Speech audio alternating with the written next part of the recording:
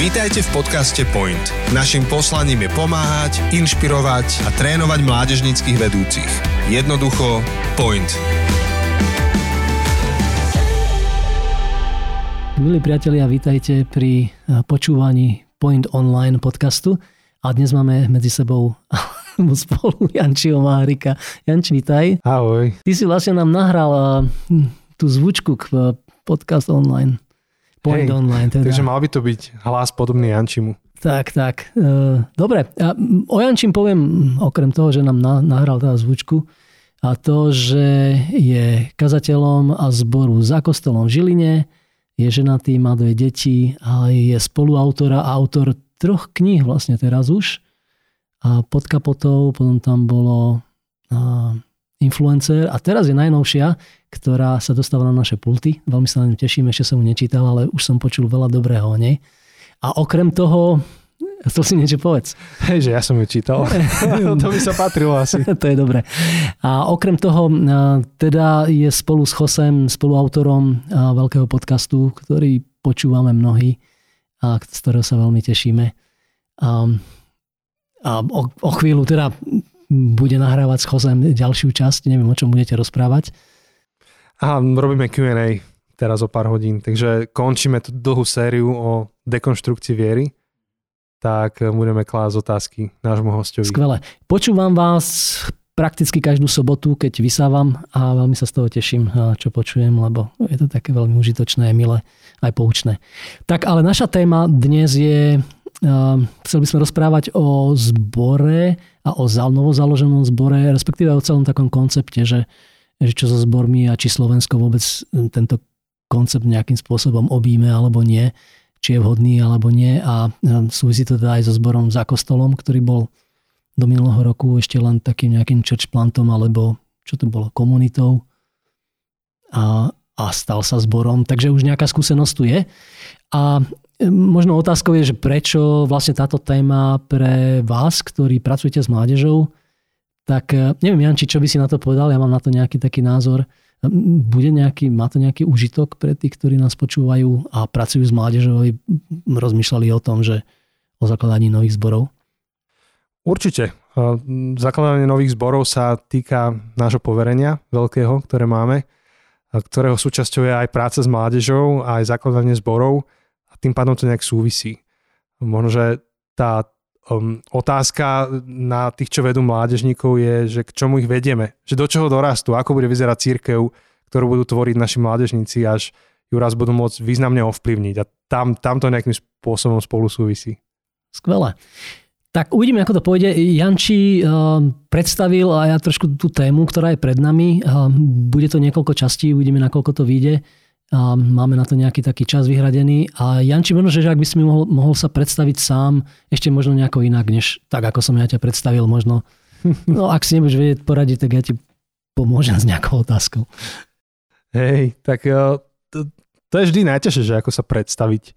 Tak som manžel, otec, mám otec 2 detí, som aj syn kazateľa, a som aj brat môjho brata Tima, ktorého asi poznáte tiež, ktorý tiež má nejakým spôsobom prsty v týchto podcastoch. A povolaním som pôvodne informatik, to som vyštudoval, to je môj chlebiček, ale takým tým životným volaním som kázateľ a zakladateľ zborov. K tomu ma Pán Boh povolal popri tom remesle, ktoré mám. Tak a milujem hudbu, nielen počúvať, ale aj tvoriť. Takže aj teraz, keď sú také tie pandemické časy napríklad, tak som si zohnal taký malý synťačik domov a keď mám kúsok čas, tak si vyrábam nejaké tracky, nejakú pieseň. Ale milujem hudbu tvoriť aj v kolektíve s kapelou. Čiže to a rád čítam knihy. Super. No a to vlastne cítiť aj na podcaste Zabudnuté cesty, ktoré robíte. Si vyštudovaný ajťák. Ako si sa vôbec dostal? Lebo toto je trošku, a spomínal si, že otec je kazateľ, tak chápem, že nejaký vplyv tam bol a tvoja zaangažovanosť tiež v mládežníckej práci bola obrovská v minulosti. Ale predsa len zakladanie zborov je niečo ešte trošku iné.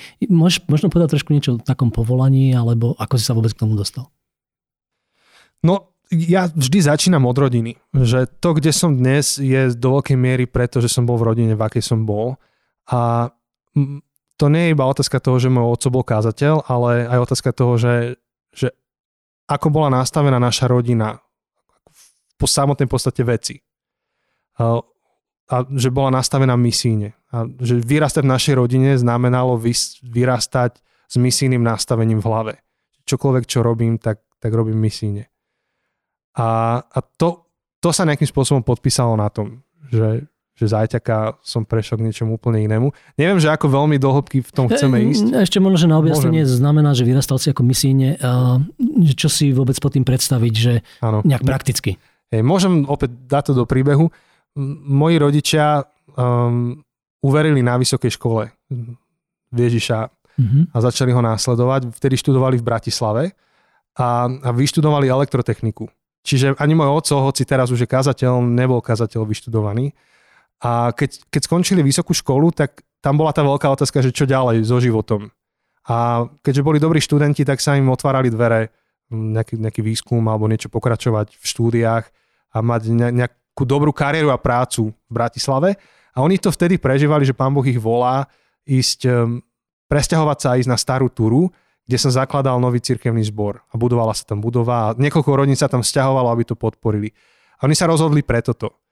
A rozhodli sa preto, hoci to možno, že nebolo zrovna finančne najvýhodnejšie, ani kariérne najvýhodnejšie, ale rozhodli sa preto, lebo tak to mali v živote, že chcú slúžiť na Božom diele a že ich práca, ktorú majú, má podporiť ich prácu na Božom kráľovstve, že tá je podriadená tomu a vnímali to tak, že najlepšie budú aj ako elektrotechnici slúžiť na Starej Túre popri zakladaniu toho zboru cirkevného. Čiže sa tam oco zamestnal v Chirane, mamka už išla v podstate na matersku a ocino ako elektrotechnický inžinier v Chirane vo voľnom čase sa venoval rozbehu toho nového cirkevného zboru. A ja som sa do toho narodil. Čiže ďaleko predtým, než on bol kázateľ, som žil v takejto rodine, ktorá mala úplne jasné priority, že všetko, čo v živote máme, všetko, čo v živote sme, slúži k tomu, aby sme pracovali v rámci Božieho kráľovstva. A to ja nazývam misijný životný štýl, lebo Božie kráľovstvo je misijné vo svojej samotnej podstate. Čiže bývali u nás študenti rôzni, prespávali, alebo keď nemali internát, tak bývali u nás. Mnoho voľných chvíľ trávili naši službou v cirkvi. Takže toto som videl, že takto to má fungovať a takto som mal aj tú predstavu, keď som išiel študovať informatiku, že budem proste informatik, ktorý robím informatiku preto, aby ma to podporovalo v tej práce na Božom kráľovstve. To, že sa to potom preplo do zakladania zborov a že to robím teraz full time, tak to je už iba nejaká časť toho príbehu, ale nebol to nejaký pôvodný plán. Bol tam nejaký spúšťač toho, kedy... Lebo jedna vec je zopakovať to, a my opakujeme po rodičoch to, čo vidíme, to je častokrát ani o tom nevieme, alebo aj nechceme, ale i tak je nejaký taký spúšťač, lebo toto je predsa len veľká vec, že tá cesta je, tak vyštudoval si, mohol si pracovať v IT sektore a popri tom robiť niečo pre cirkev, ale ty si išiel predsa len inou cestou. Čo bolo to, že si išiel cestou ako keby full time pracovník na plný úväzok? Nebol tam jeden konkrétny moment, že teraz sa to spúšťa. Práve naopak, ja keď som videl, že čo to obnášalo byť kazateľom alebo pracovníkom v cirkvi na plný úväzok a videl som to teda v priamom prenose u môjho otca, tak práve skôr som mal rešpekt pred tým. A ani som to nepovažoval za nejakú alternatívu pre mňa. Nemal som pocit, že som na to úplne stávaný a povolaný. Čiže nič také sa neudialo z večera do rána, skôr to bol proces, kedy som slúžil pravidelne v cirkvi a začal som si klásť nejaký typ otázok, že čo ďalej so životom, až to vyústilo koncom vysokej školy v 4. ročníku, vyústilo v takú konkrétnu otázku alebo také zvolanie, ktoré som mal na Pána Boha, kde som mu v modlitbe vyslovil tú prosbu, že ak to so mnou ešte nejak inak vidí po tej vysokej škole, že nech ma nejak nasmeruje, nech mi dá vedieť, alebo nech mi ukáže, že čo ďalej.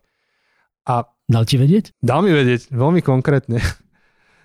To sa udialo v horizonte plus minus 6 mesiacov, keď som bol na stáži vo Fínsku cez Erasmus a som si povedal, že to je taký dobrý čas pýtať sa Boha, rozmýšľať inak nad životom, lebo som vypadol z toho svojho nejakého stereotypu.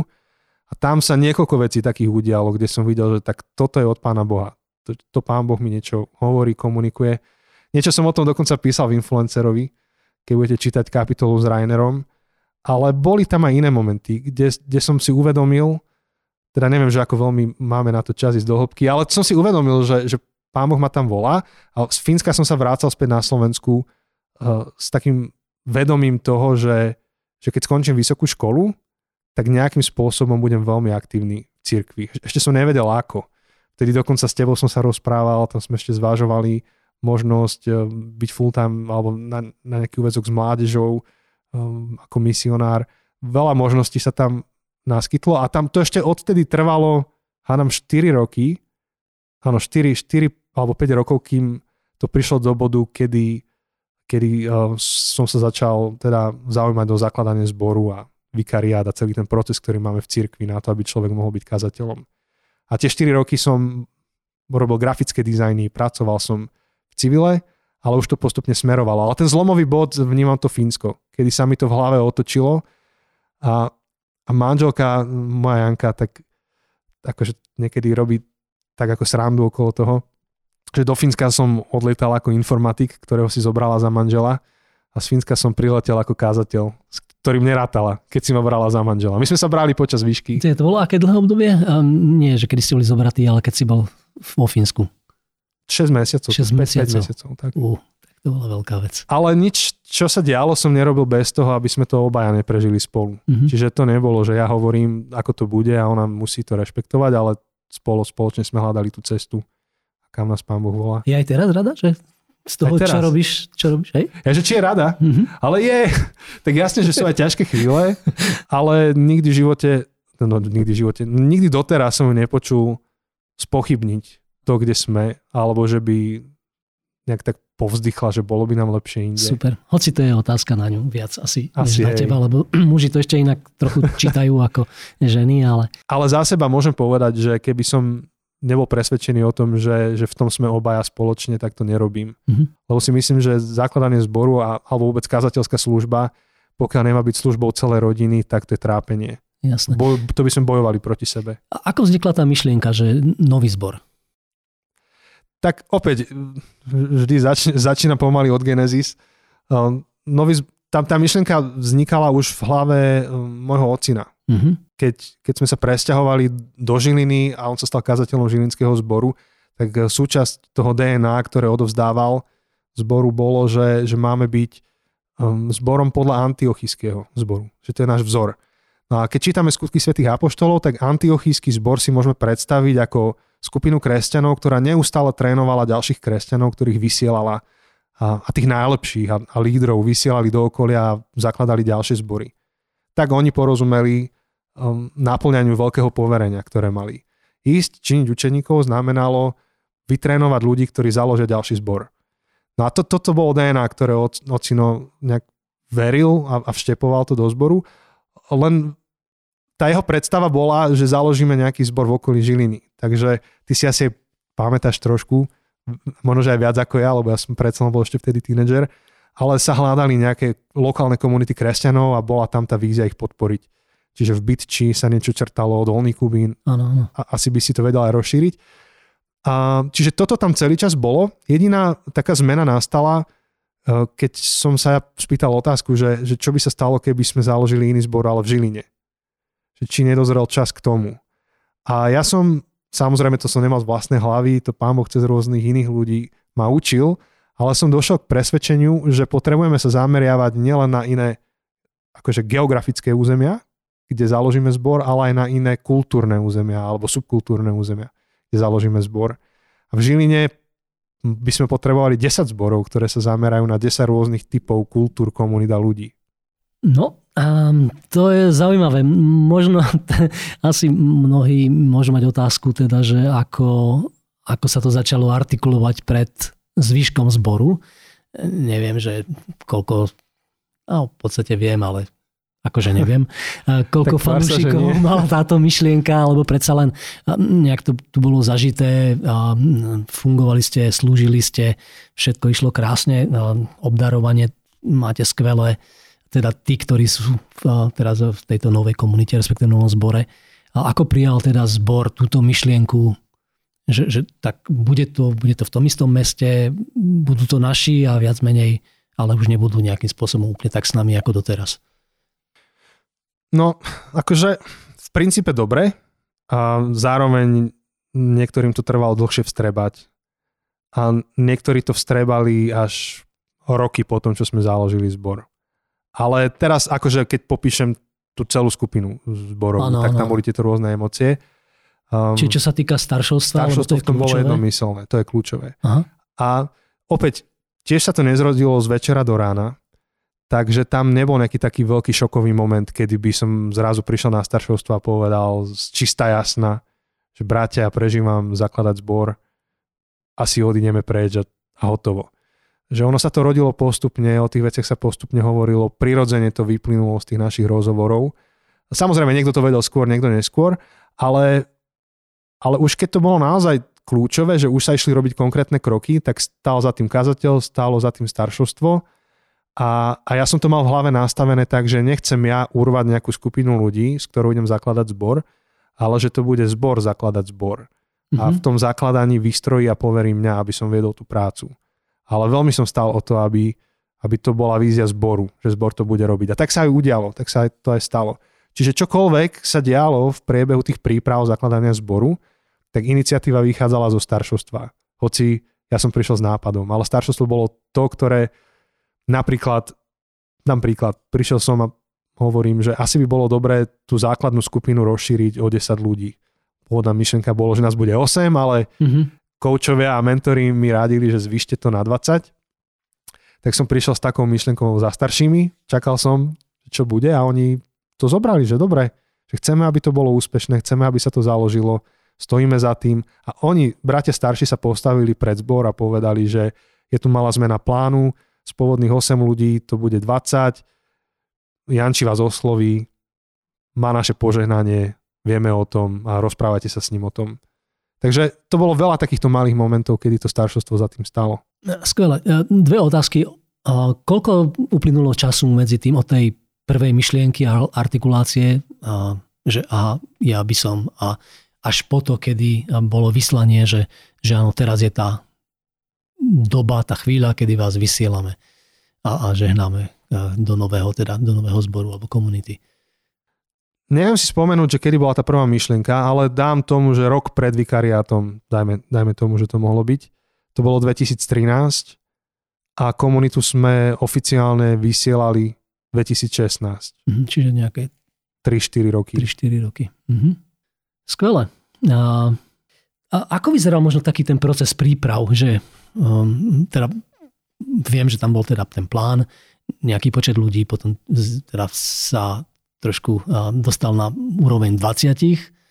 A bolo ešte niečo také v procese, také, čo sa muselo udiať, aby sa to naozaj dalo zorganizovať a uskutočniť? Tréning, ktorý som absolvoval dvojročný, to bolo asi kľúčové. A potom nielen môj tréning, ale také vystrojovanie aj toho core týmu, ktorý to zakladal v podstate. Môžeš povedať trošku viac, jednak ako vznikol ten core tým, aký veľký bol, alebo koho ste tam hľadali?